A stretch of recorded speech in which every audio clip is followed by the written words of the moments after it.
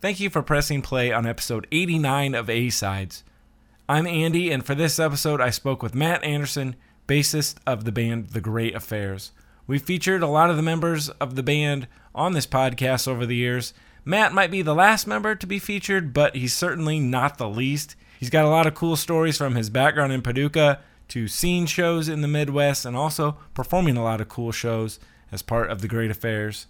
So I want to send a big shout out to those guys, to Matt for being on the episode, to Rizzo for editing the episode, and also thanks to you for pressing play on this episode. I hope you enjoy it. And cue music. I don't know how many of you have heard, but there's a flesh-eating virus going around. Yeah, it's called music.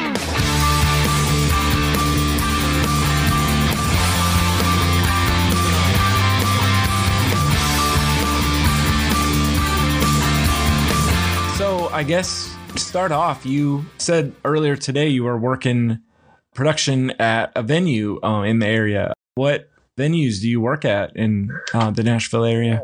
Well, I started out working at like arena shows for a crew company in town. And actually the first show I ever worked was a Cirque du Soleil, which was a massive production. I was walking into that completely green. I had no idea what I was doing. Just kind of stuck with it over the years, and I took a little bit of a break from it, but I've been working here at Cannery Ballroom, the Mercy Lounge complex, which we have 3 venues in there. I've been there about roughly about 5.5 years. And then about 2-3 years ago, I started doing some work at Basement East, just on the other side of the river, which is now a Live Nation venue. And they've been getting a ton of stuff in there as well. You know, everything you can imagine. So from people on the way up to people on the way down. So it's both of them are really cool. I like doing the kind of the club scene a whole lot better. The productions are a little bit smaller, but it's you get to work with a lot smaller crews, so you get to be a little more personable with everybody. It's not just a big cattle call where you have like 100 crew people running all over the place in an arena. Well, what'd you do at the Cirque du Soleil? They didn't have you hanging on the wires or trapeze or something. No. Heights and I do not agree with one another. I have 2 things. I'm not a fan of heights, and I'm not a fan of water where I can't see the bottom. So you won't see me in a trapeze doing any kind of rigging for a show, and you won't see me in a lake. I made the mistake, actually, one of the early shows I did. I was an audio. I've always been an audio guy. I can fake my way through setting up a lighting rig, but I know next to nothing about it. But I was working a show and they go, "Who here wants to work audio?" And I stuck my hand up. Well, I missed the earlier thing they had said when I wasn't in the room that said, "By the way, if you want to work audio, if you're afraid of heights, you probably shouldn't take it," because this show was in the round. It was for New Year's with Bass Nectar. And we had to take all the audio distro racks up into the catwalks and drop the lines from the catwalks for all the PA. So for about the first 30 minutes I was up there, I think I left some finger marks in the railings on the catwalk. It was not a very fun first experience, but luckily I've kept my attention since then. I have not made that same mistake twice. Oh man, my hands are getting sweaty thinking about that because I don't like heights either. It was not fun. And I looked out, and some of the rigging guys, those guys are just nuts. And some of them are walking the beams in the arena. I think it's a 95-foot drop from the beams to the floor. And they're just out there walking it without being tied in like it's no big deal. And I'm just like, you guys are nuts. So I tend to keep on the ground. So you kind of worked your way up, though, and you said that after that you've been doing this Cannery Ballroom and the Basement East. Isn't the Cannery where you guys played a show back in January? We played in Mercy Lounge, which is the middle-sized room. They've got, we have 3 venues in there. We have one called High Watts. It's about 225, 250 capacity. Mercy's about 550, and Cannery Ballroom's about 1,100. But yeah, we did the middle room. We did Mercy back in January with our buddies in the Eastside Gamblers, which is Tony Higby's band who plays for Tom Kiefer from Cinderella. And we've known those guys for a long time, played numerous shows with them. Great band, good dudes, and one of the loudest live bands I've ever shared a bill with. Like I saw you guys open up for him in a Kiefer. It wasn't the Gamblers, but that was the Oh, the one over at the Cowan at Top Golf. Yeah. Yeah, that was a fun show because we walked out and the place was sold out, and they had that huge video wall behind us and had our logo up there. It looked like we had a massive arena-sized backdrop behind us. It did. Yeah, it looked badass. I like that Denny has used that for the posters now for your shows. Yeah, too. when he puts a poster together, a promo poster, he'll send a few options over. And I saw that picture. I was like, oh, yeah, use that one. I actually had a couple of guys at Cannery ask me, they're like, man, you guys are nuts. What the heck are you doing buying a banner for one show? I was like, that's not what it was. I should have probably let the ruse go a little bit longer just to see what they would say, but I couldn't lie to them. We got that Kiefer money now. Yeah, exactly. We got that Kiefer support slot money. Yeah. Which, if you know anything about support slots, there's not a lot of money in it. So what do you do with the Basement East then? You said you started working with them. Do you still do audio? A little bit helping out with the audio and stagehand work as well. I haven't been doing as much front of house. I used to do quite a bit of that. Not at these venues. I kind of stuck with more the stage production, stagehand side of it on that, just because the schedule is flexible for us to be able to still rehearse, write, be in the studio, still go on the road. But, that's something I've been doing a little bit more. I also took over managing an event space here in town. Oh, cool. They have a PA and a live rig in there, and we've had a few shows in there since things have started opening back up. So it's nice to be able to get back behind a board again. And the owner, he was a touring bass player for a long time. He played for Jerry Lee Lewis. I'm trying to think, Ray Stevens, a lot of these old country and R&B guys and things. And he still performs even in his mid 70s.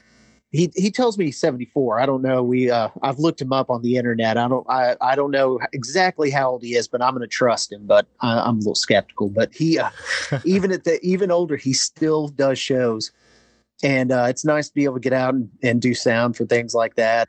But yeah, it's a thing I've missed for a while, but starting to get back into and get my chops up again. I guess that's something too, where you said like with it being a Live Nation venue, it's probably good for the area then to have shows coming back too, right? Oh yeah, I mean, Basement East. I know when I was over here today, earlier today, I looked at the calendar and they are slammed. And what's great with them, they have a deal with. They're kind of like a proving ground for a lot of new artists coming up that Live Nation has just started promoting. So it's kind of cool. You get to see a lot of artists before they really take off. And actually, I worked a show last week for an artist or a band called Wet Leg out of the UK. I was not familiar with them, but I walked into rehearsal and asked the guys there, heard that. He goes, "Oh yeah, man, I love that record."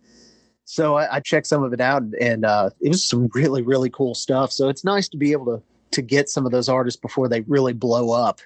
Have you had any that like you've been really, really excited to work, like told them like, hey, like I want to work this show? Any that stand out like that? Yeah, I actually, if I see anything coming through, all I have to say is, hey, can I jump on this one? I've worked a couple of John 5 shows, the guitar player from Rob Zombie, which I normally am not a huge instrumental show fan, but that guy does such a wide array of stuff that it's a spectacle. You have to see it. And it's also one of those you have to remind yourself normal people don't play music like that. I mean, the guy is just on a completely different level from everybody else. And to be known as Rob Zombie's guitar playing, that, you don't exactly have to be Yngwie to pull off a lot of that stuff, but that guy is incredible. I've worked a few of those, or a couple of those. American Aquarium, which one of my buddies is the pedal steel player for that. Oh, cool. Worked a couple of those shows, and those guys are always great, which I'm super proud of them. I saw them I guess it was back this past summer. They played Basement East, which is about 700 capacity room, and they just announced this last record's done so well for them. They just announced they're headlining the Ryman. So that's for anyone in Americana or country music, that is like a pinnacle gig right there. Oh, even in any genre, like it seems like it's like one of the places to play just because of the history. Oh yeah, and they used to be extremely particular about who played there, but I just found it weird. I had to do a double take. This past Saturday, they had Ministry play there. And when I read that advertisement, I seriously did a double take. I was like, wait, Ministry, Melvins, and Corrosion of Conformity are playing the Ryman. I was for sure, I was 100% sure that was a typo. Or a fever dream or something. Yeah, exactly. Unfortunately, I didn't get to go see it. We were in the studio working on the next Great Affairs album. That's my little plug for the upcoming album. Actually, I was going to ask you something else, but since you already mentioned that, like, how's that going? Like, is that just the first, I guess, round of recordings? Like, what kind of tracks did you guys do? Yeah, we got in there and we just got in a zone, and man, it went great. We loaded in, I guess, around Friday night or so. And normally Kenny will load in, we'll get, drum sounds and such. And I wasn't there for it, but told me after, they were like, well, let's just go ahead and track something. And he knocked out 2 drum tracks Friday night and came in and knocked out 5 more on Saturday. I got a couple of bass tracks down, and they're Denny and Rizzo are going to start on guitars this week. And it's actually coming together very, very quickly. The sounds on it are incredible. I'm looking forward to being able to share with everybody. I think this one's going to be, I know everyone always says, oh, this is going to be our best album yet. But I mean, just hearing the way we're playing, it's like we got a little more oomph in our step on this one. I don't know. The songs are great. The tones are great so far. The performances we have been killer. And I'm really looking forward to this one coming out. You guys even had that the times I saw you guys last year. That was like, there's like a little something different. Like, I don't know, like you said, like a oomph or something, or it's like punched up. Yeah. And I don't know. It's sometimes you just, we've had a personnel change and things like that. And, that's not knocking, our past or anything like that. But sometimes you put something a little new in the mix, and it kind of, it changes stuff. And sometimes that gives you a little bit of a kick. And, Corey's a fantastic guitar player. He's a great hang on the road, and he just, I don't know. He's brought in some really cool parts over songs that we'll start working on in rehearsal, and he'll go home with it and he'll track something in Logic, and within less than a day, he'll be emailing us going, hey, what do you think of this as an idea on a track? And he's got a whole part written out. Oh, wow. Cool. So, and that's, that really gives you a kind of a push when you see someone who's that enthusiastic about it and willing to go that extra mile. It really, I know it lights a fire under me and saying, well, if he's, putting this much energy into it, well, then I better step it up. Is that how, too, I've always wondered, is that how it goes with recording like songs? Like it starts with the drums and then it kind of everything builds off that? It really just depends. My first gig here before I got into doing production, I worked at a studio for 3 years on staff. I was at Sound Kitchen down in Franklin, and it really just depends. Some albums, bands would come in and they'd have like demos and they would cut the drums and maybe have everyone play just to try and get a vibe. Or sometimes they just have a guitar track pre-recorded and they would, get certain parts, maybe the bass and the drums or whatever. But almost every major label country session I ever worked, it was the full band sitting in the room, and they would cut the song right there. It was really interesting. I mean, those guys, those A-list session players they're on a different plane. They come in, a lot of times they haven't even heard the songs. The band leader for the session, they'll play the demo. He'll sit down and write the chart out by ear. Everyone will look at it. They'll kind of go over a part and they'll go in and they'll count it off and hit it. And a lot of times it was maybe 2 takes. And then someone would go, okay, I need to punch this one bar here or this one section here. And within an hour and a half, that song's done and ready to, get the vocals on it and then go to mix. It's insane how fast they work. Wow.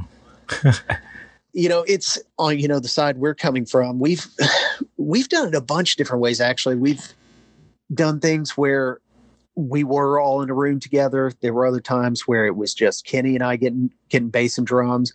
There have been times where it's just Kenny. The last record, especially when COVID hit, we were kind of all over the place because a lot of times we had a lot of the drum tracks done, but we're all in different places. So we're cutting, this track at this house, this person's home studio, or this one at my house, or this one at Denny's place. And then we're just shuffling files all over the place. that's one thing I will say about technology. It has afforded you the ability to do that, and it's made recording. It's made it a lot easier, a lot more affordable. I guess, yeah, that worked out with technology and stuff too, because all those artists making like all those major label albums that have been coming out the last year or two, if it wasn't for like email and home studios, like I guess what's that? All the musicians, they wouldn't have had anything to do, right? Yeah, you'd be surprised how many like even major label albums you hear that they didn't even do in a studio. I think it was the that first Billie Eilish record. It was her and her brother in a bedroom, the entire album. Oh, and oh wow! I mean, they because they were they're using a lot of loops and they tracked it all at home, and it's crazy how great of a product you can now get on your own. Or I can even do a podcast. I just bought a microphone at Best Buy. Exactly. So. See, now at least this time, hopefully the phone's working. I won't sound like what was it, the probe droid from Empire Strikes Back. Yeah. Yeah. Well, we won't go there. That's another story for another. Yeah, that's another story. Well, that's for part 2. We'll keep the listener in suspense. Yeah. So you've been in the Great Affairs now. So this is your second time in the band, right? You rejoined in 2015, but you were there at the start, right? Yeah, well? I started it with Denny, and actually, I remember the first time we kind of came up with the idea. Denny and Pat and I met for Mexican food because pretty much I could eat Mexican food any day of the week. So that's how they conned me into the meeting the first time. But no, we sat down and they kind of approached me about the idea of doing it, and I heard some of the tunes. I was like, yeah, this would be really cool. And we put an ad out on Craigslist when that was still a place where you could find people. And we had Tim Goodanswer, and that was the original lineup with Lee Quorum on as kind of an auxiliary guy.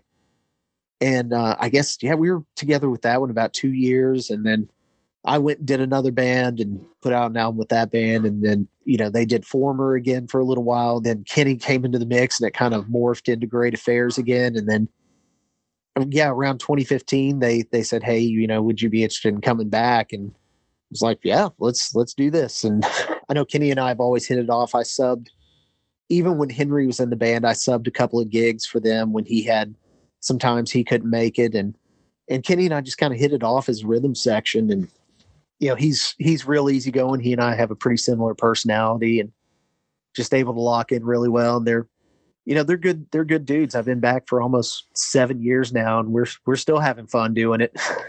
And we haven't killed each other yet, so that's probably a good thing.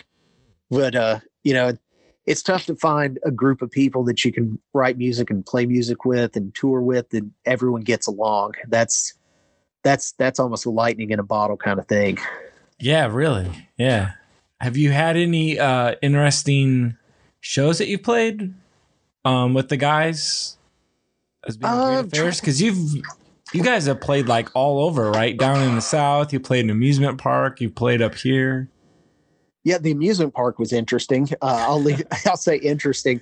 I think that was one of the hottest shows I've ever played. They were hitting, like, I want to say at one time 105 heat index, and they're cutting our sets to 10 minutes because of the heat. So we're walking out, hey, we're the Great Affairs. Hey, see you later. We'll see you next set. It felt like that. We'd get like maybe 2 songs in and we're done. Yeah, that one was interesting. But I mean, we've gotten to play some really great shows. The Kiefer show that you came to at the Cowan was awesome. That one was great. We've done a couple of shows with Jack Russell from Great White. His band was really cool to work with. We've done those Rockin' Skulls. Oh, before I forget, that reminds me. And I think you were there at this one too, I believe. If you're looking for interesting shows, the Corey Feldman experience we had, I don't think anything can ever top that. It was like watching a train wreck. You couldn't look away. You wanted to, you knew it was going to be bad, but I actually had some people say, could you please use Facebook Live during this? So I did, and I actually had people commenting going, is this for real or is this a joke? And I'm like, no, this is 100% legit real. And I was standing at the front of the stage with our buddy Bob Long, who you're very familiar with.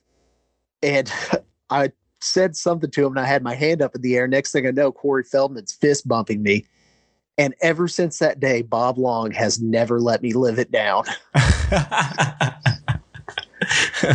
Man, I've tried to like block out that show. It seems like a blur, but well, he did that section where he did songs from his films, and he did the Cyndi Lauper song from the Goonies. The Goonies Are Good Enough. And I believe it was his wife who was in the band that sang it. And that's not, first of all, not an easy song to sing to begin with. And oh my gosh, I normally don't bag on other bands or musicians publicly, but I'll straight up say that was atrocious. But it's one of those things, we have something to talk about and a story to tell. Yeah. Wasn't it something too, like, I remember there was a huge inflatable thing like propped up on the wall. Like they tried to have a video screen, but it wasn't a video screen. Was it like an inflatable swimming pool? Yeah, it was like an inflatable thing they were going to project. I think it was like footage from his movies. But the girl who comes in, and I don't know if she was like the tour manager or something. She goes, well, we have this big screen and it's going to blow up. And they're going, well, I don't know if it's going to fit in here. And she goes, well, just see if you try. I mean, we don't need you to move the ceiling or anything. And I was like, I'm standing back watching this from a distance. I'm like, are you being serious, or are you trying to be sarcastic to be funny? But I think she was actually being serious when she said that. So, but not only that, they had that huge inflatable. It covered one side of the PA completely. So anyone standing on the left side looking at the stage couldn't hear a thing going on. Yeah. And I was on that side, basically like in front of that inflatable thing. Yeah, it was, that was a very interesting. Yeah. Oh, and he showed up late because someone stole his hoverboard at the previous show. So he showed up 2 hours late, and I remember made everyone stand out in the rain while he sound checked. So people were little on the aggravated side before they even got in the door. Yeah, I think we need to explain that too for people who aren't familiar or weren't there. It was like his band members. It was Corey Feldman, and his band members were all angels, right? Angels. They were all girls dressed as angels. And you can look at this up online. It was a thing where like they all lived in the same house together. And he made them sign something that they would be vegetarian and they would stay there. And it was really, really weird. Oh, weird. I didn't know that part. Yeah, you can look it up. It's all online. So if Corey Feldman's listening, sorry, buddy. Well, it makes for a good story though. It definitely makes for a good story. That's one of those when I tell people, if they've asked, who have you opened for? And I say Corey Feldman, they go, oh, wait. Oh, that's cool. Oh, wait, what? I actually thought you were going to say, when you said like Rockin' Skull, you were going to say like Loudness, but then you pulled out the Corey Feldman card. Yeah. No, the Loudness was cool. All right. When we opened for Loudness, that was awesome. And those guys, in my opinion, they were the best band on the bill that day. They were just, God, they came out and were freaking great. Other than you guys. Okay. Well, of course. I mean, that's a given. But so that was the one where they got ready to play and Kenny goes, I'll be back. And I look up and he's sitting on the side of the stage watching them. Oh, cool. And yeah, that was a fun day. Is that when your first show's is coming back in the band, I think? Yeah, I think it was like that would have been probably my second or third show back. I'm trying to think.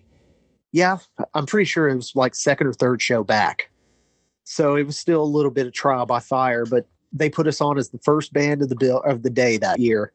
Well, speaking of that show too, I saw you guys like a couple of weeks later in Paducah, and then found out that was like your hometown, right? Born and raised in Paducah, Kentucky.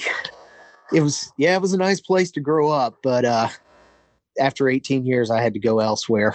But yeah, it's a cool little town. I believe that at I think it was Fat Mo's. Yeah, Fat Mo's. Yes, you missed the time. I think it was the next time we played there. You know, they had this big plate glass window behind us that looked out onto the street. And we're playing, all of a sudden we see all these blue flashing lights throughout the room. We're like, where's the light show coming from? We turn around and the bar, because, you had the live room with the bands and separated by a wall was the bar area. Well, apparently there was a massive brawl in the bar area that spilled out onto the street. And the police had all surrounded everyone. There's this big brawl going on down the street behind us while we're playing. So I think that was probably our last show there. everybody, like, you probably thought everybody was like cheering for you, but they're cheering for Yeah, the brawl exactly. on the street or something. I was just waiting for someone to get smacked into the window and come through it. Oh no. Well, growing up in like Paducah, was there any shows or any? Is there like any venues there that you saw any shows? Not really. If you wanted to go like big shows, usually you go to either Nashville or St. Louis.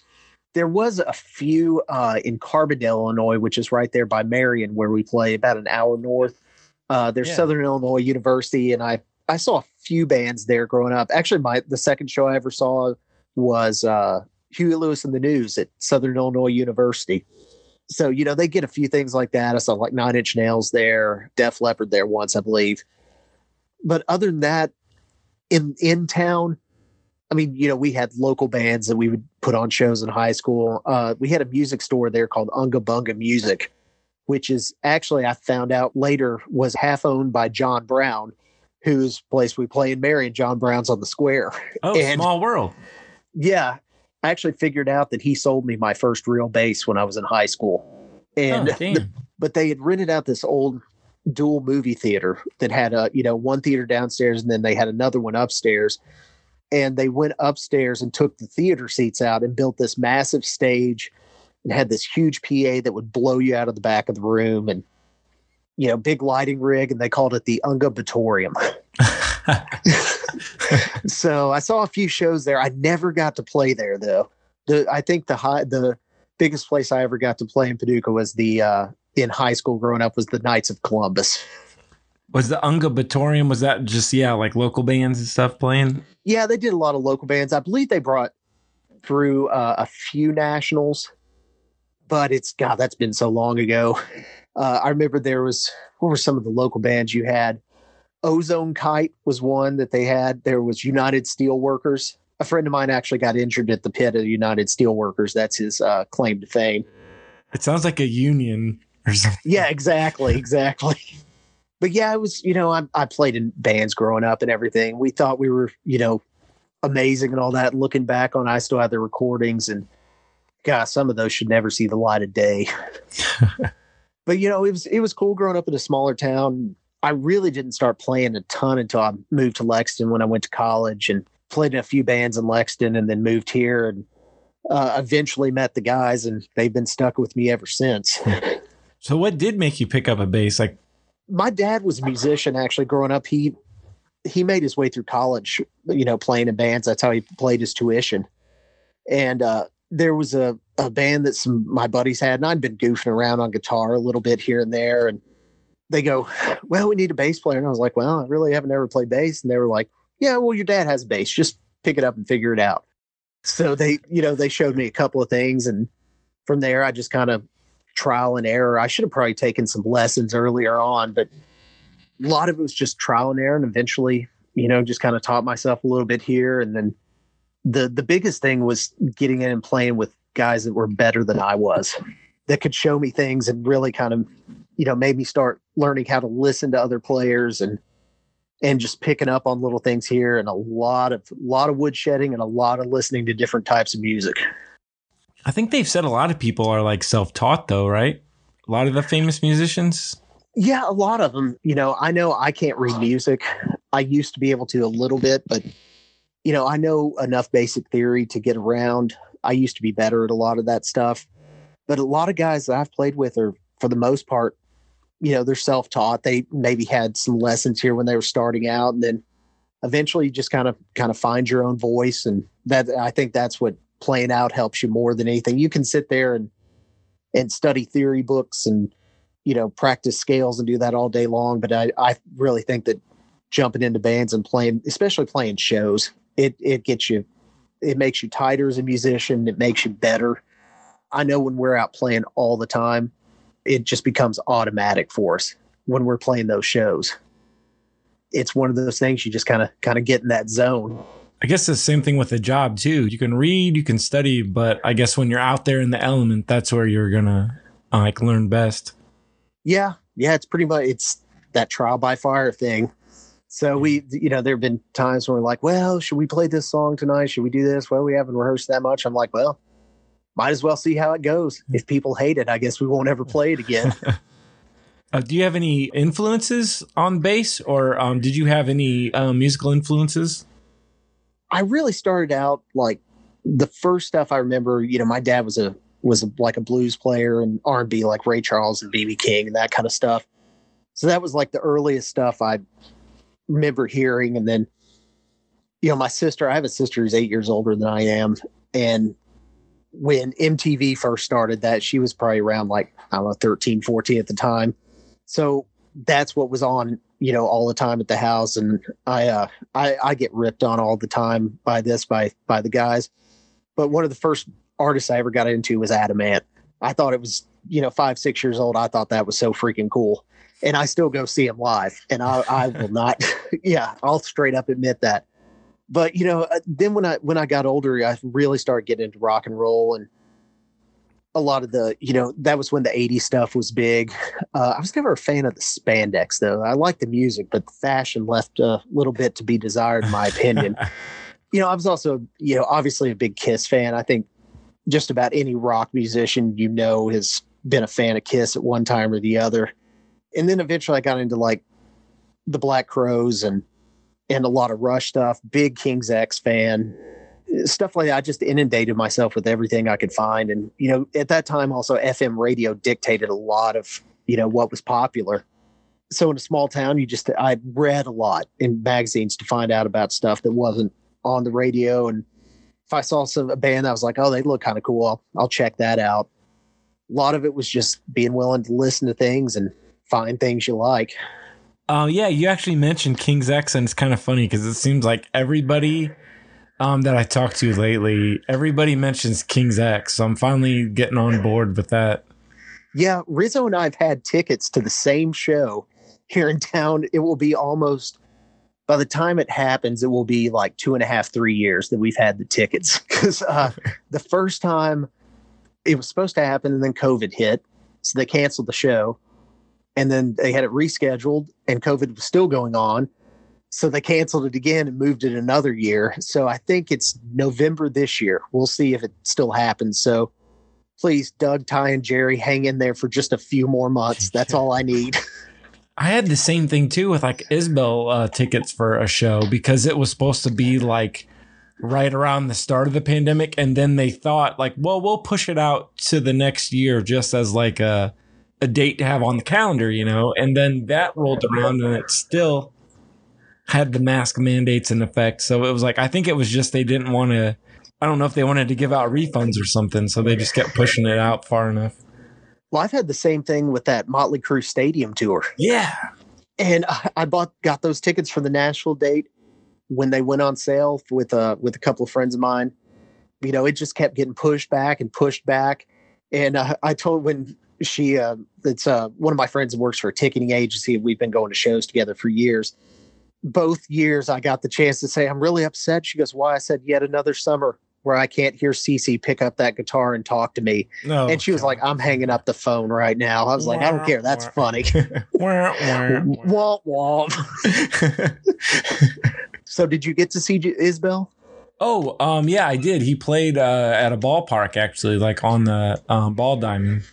Yeah, he's phenomenal live. Yeah. After the shutdown, that was one of the first show back I saw was October 2020. There's a place south of here called the Caverns, where it's an actual cave where they have shows inside. But this one, they had a big mobile stage set up outside on the hillside.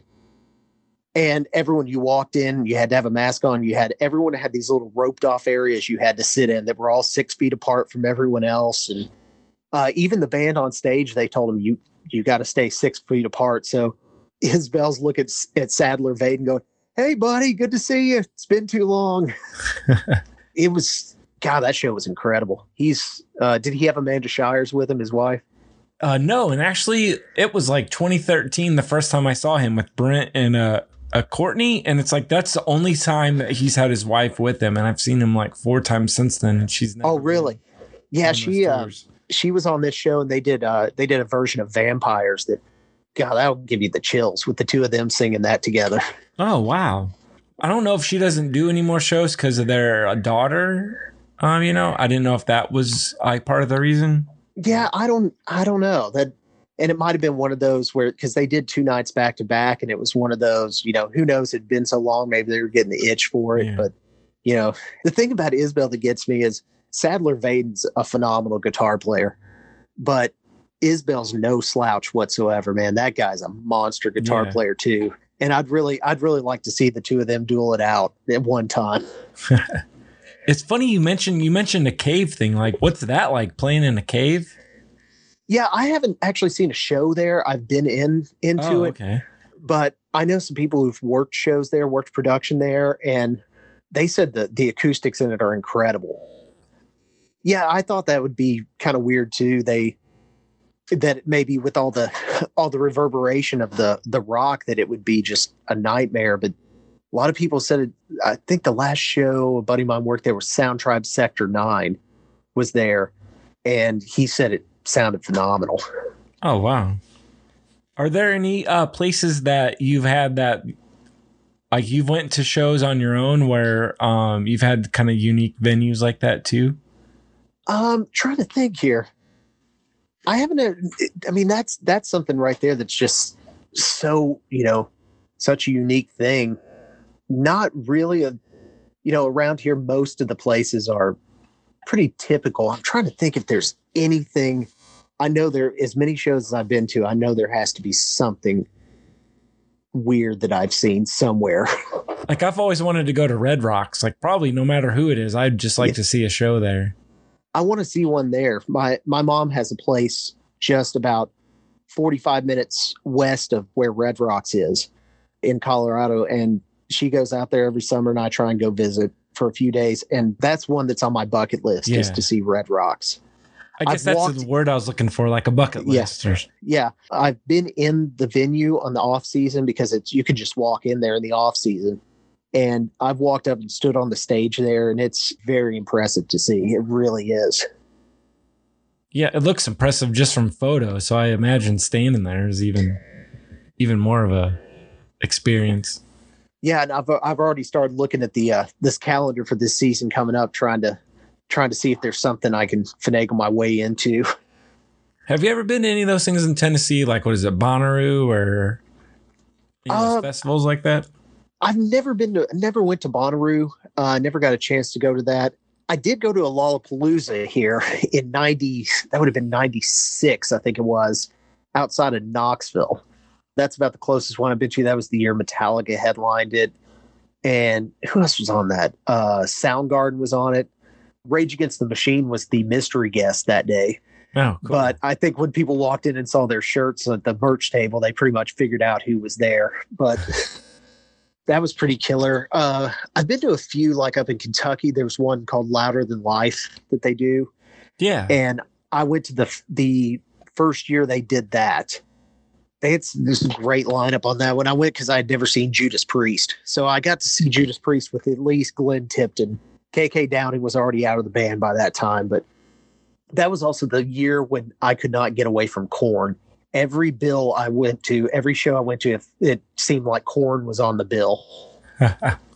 Which I'm not knocking them. I actually like some of those records, but it was like I walked into a Slipknot show. Hey, Korn's opening. Went to Mayhem. Hey, Korn is the direct support. Then I went to that Louder Than Life. Hey, Korn's direct support to Judas Priest. Was that 2016? That one would have been 2014. Oh, okay. Because I had the same experience almost that with Korn. I think it was like 2016 because I saw them open up for this Alice Cooper thing that I've went to a few years now with my uncle out in Phoenix, where he has like a charity concert, and Korn was there. But then prior to that, they were in Peoria.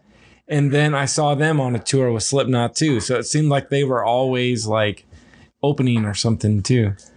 Yeah, I've had two experiences with that. I had that year with Korn, and then 94, 95, every show I went to, Typo Negative was the opener. Oh, wow. Well, that was cool to see them. Yeah, that was pretty cool. And the first time I walked in, I had no idea who they were.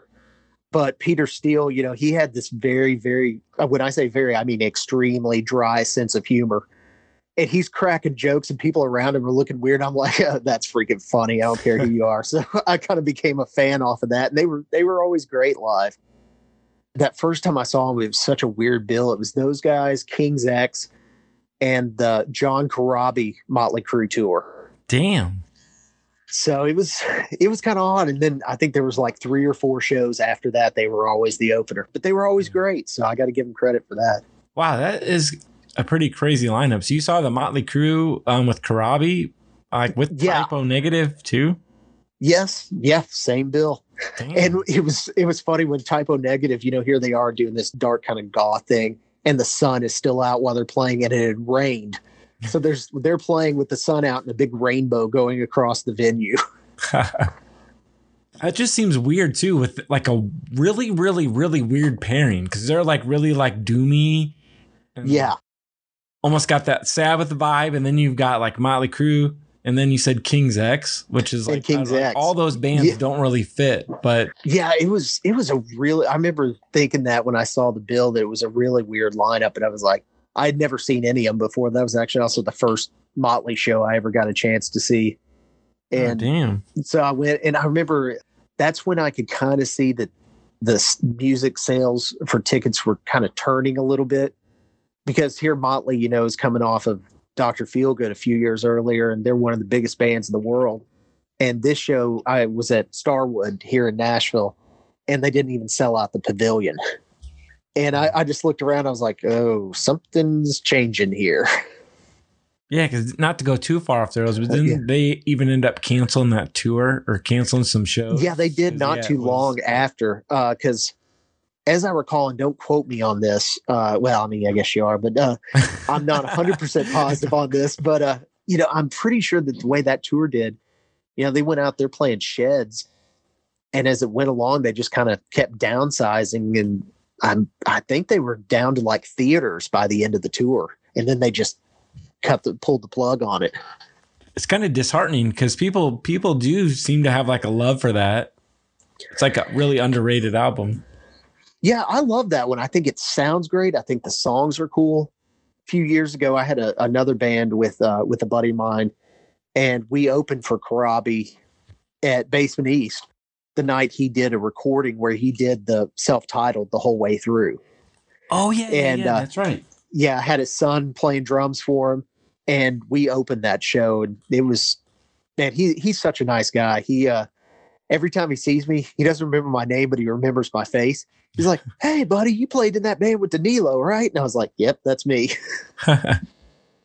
Isn't it something like his band too? It seems like, I think there's the one guy in that band that now is with like Gene Simmons and like Ace Frehley.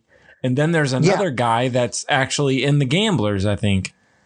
Jeremy Asbrock is the guitar player for Ace and for Gene. And he's played for a bunch of people as well besides that. But I'm trying to think who else who would be in the Gamblers. The other guy was Josh. Right?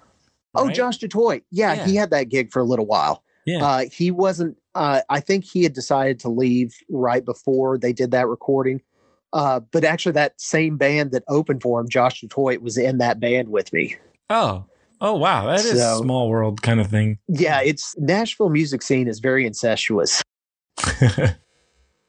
It is kind of crazy though. Cause like all these people in like Nashville are all in other bands, but I think that's cause like, it's not like me where I go in every day and I work like a 9 to 5, right? You guys, if you've got like, if some of those artists, they've got a tour, then they've got to pick up another one, right? To pay the bills. That's kind of a lot of guys, right?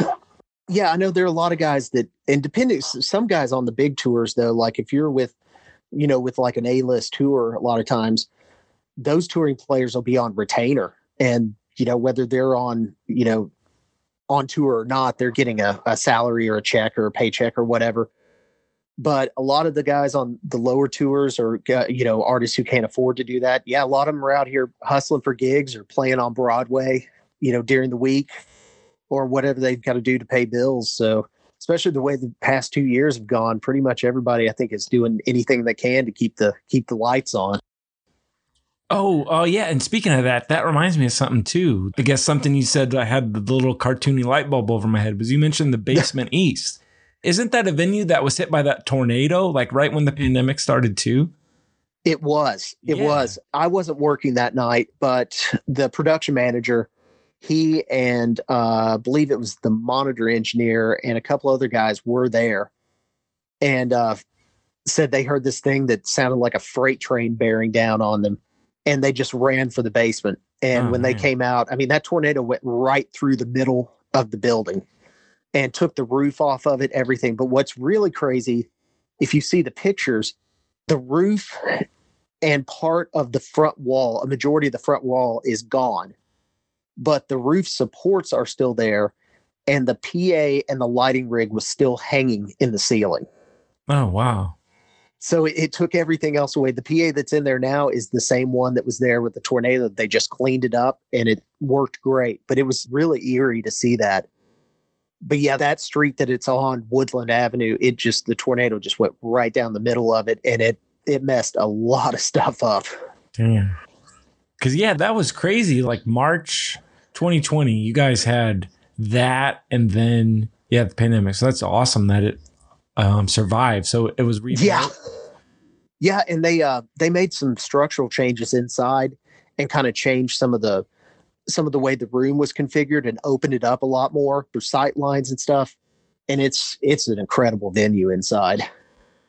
I've never been there, but there's another venue that I've heard about in Nashville, like Exit Inn. And I remember around that time too, they were selling shirts online because obviously the venues weren't open, and they were selling shirts to, like, I guess, keep some money coming in. And I bought a shirt for that venue. Oh yeah. My first band here in Nashville, Chris Cobb, who is now the owner of Exit Inn, he used to have a thing called Golden Squid Promotions, and they did like a lot of jam bands and stuff. My first band kind of fell somewhat into that genre, and he used to promote some of our shows and let us open for some of his nationals he had coming through. And he's had Exit Inn for a few years now, and that guy is a champion for the local music scene, man. He has done so much trying to save venues, especially independent venues, which are kind of, unfortunately, they're becoming less and less out there, which I hate to see, which is one of the things I love about Exit Inn. I've played there a few times. I've seen more shows there than I could even begin to count. And I've had a ton of fun at that place. Probably some that was a little too much at the time, but I paid for that the next day. But we've had a lot of great shows there, and it's such a cool room with such great history. I mean, anytime you've been in business for over 50 years, there's a lot of great history there. Yeah, I'd like to come down and like see like a show actually at one of those venues sometime. Because I know I saw one at the Cowan, you guys playing there, but I've just heard about those venues. Seems like another thing on my bucket list too. Yeah, let me know what you want to see. I'll come on down. I'll take you to a show. Yeah. I'm going to be coming down in a week and a half with Kelly. Oh, nice. Yeah, we're actually coming down and we're going to Chattanooga. Oh, yeah. So if you get a chance in Chattanooga, go to the Tennessee Aquarium as well. Actually, my girlfriend and I went down a couple of weeks ago and went to that. I have this weird thing where I really like penguins. I don't know what it is. I just think penguins are really cool. They have penguins there, and all these little 5-year-old kids are up against the glass going, and I'm like a borderline run up there chucking them out of the way going, it's my turn to see the penguins. Oh, God. Yeah, if you get a chance, go check that out too. Chattanooga's a really fun town. You'll really enjoy it. It seems like a quick trip. Yeah, we're just coming down real quick and then turning around, but she's on spring break. That makes me remember when I was in college, it was 97. I went to, we were in Panama City for spring break, and the condo that my buddies and I had was right next door to La Vila and Spinnaker. And I was actually in the crowd for an episode of Singled Out, if you remember that show. Oh, wow. I thought you were going to say you were there for like WCW Nitro or when they did No, that. But I was. Funny story.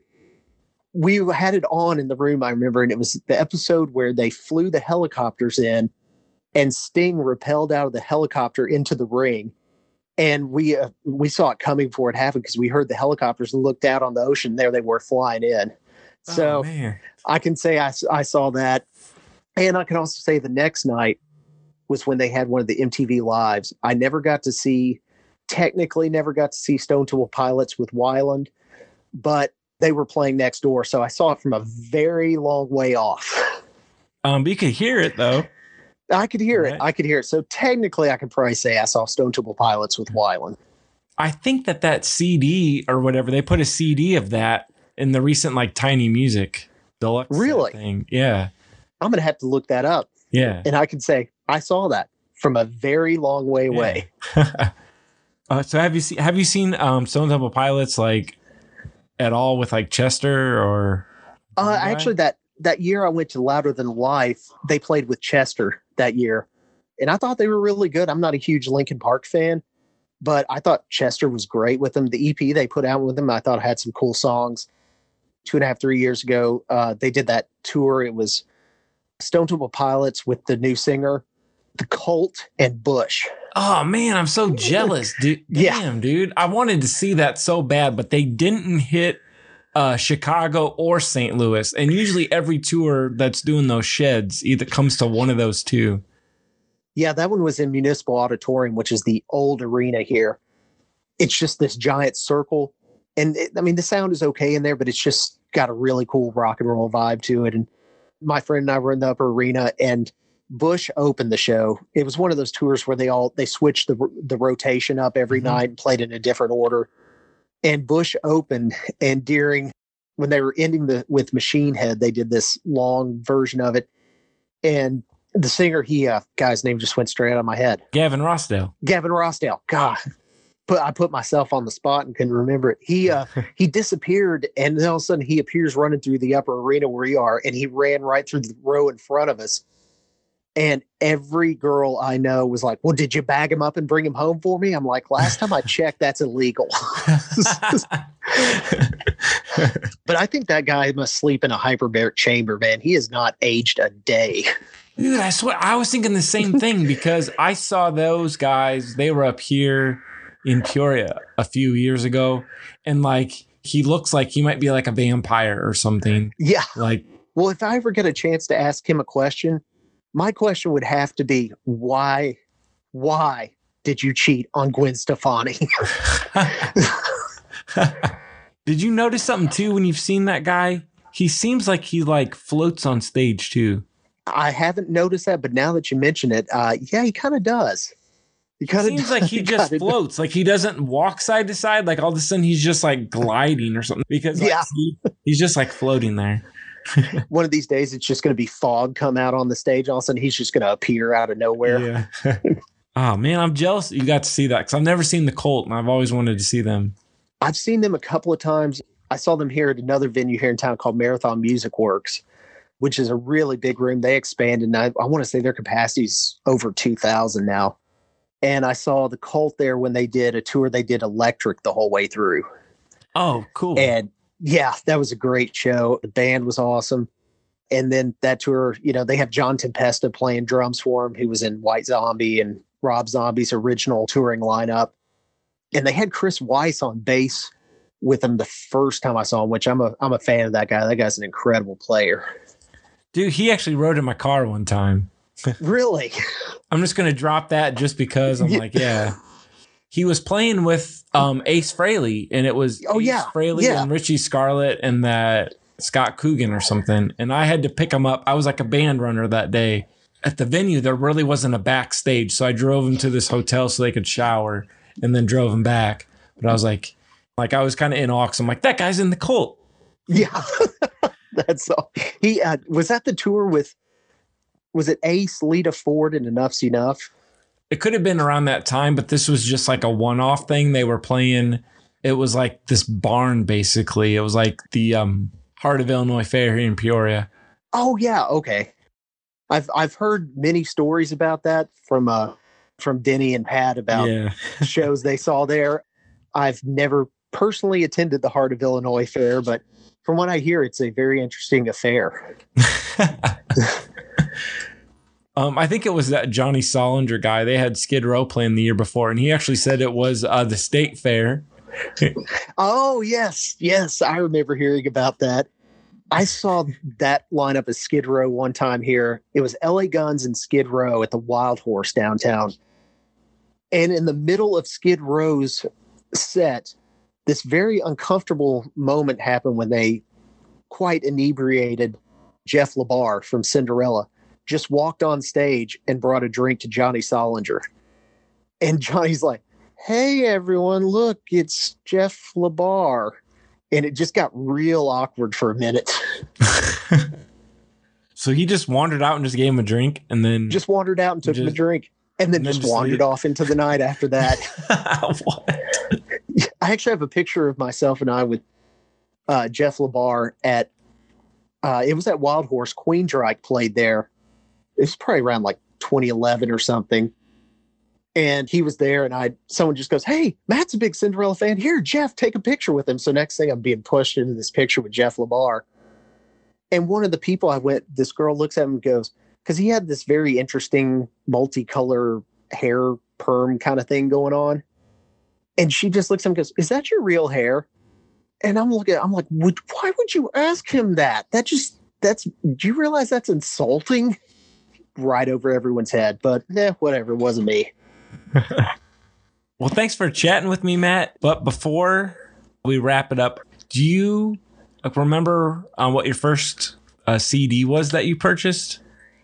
The first one I ever got, actually, it was a twofer on that day. It was U2's the live album from Red Rocks, Under a Blood Red Sky, and Kick by INXS.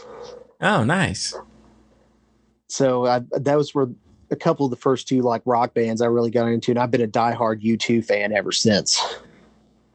Was there like a record store in Paducah, or did you have to go to like a Walmart or a Kmart?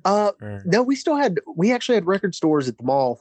You had, Camelot Music, which I think it's now FYE. I think that company's still in existence. But we had Camelot Music and Disc Jockey. Those were the two that you got to go to. Yeah, that was pretty much the music mecca.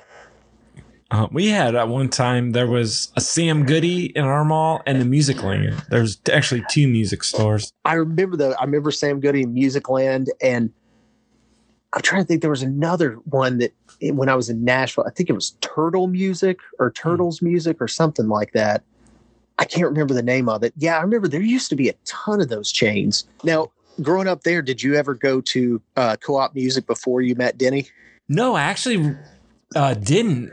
There was a Co-op in East Peoria, like where I lived.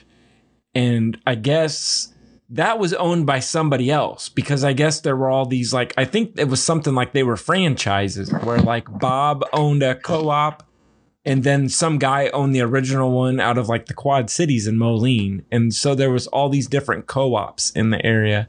I remember Denny talking about that he that it was a franchise, that he actually had to franchise out the name on it, so, or buy into the franchise, I guess.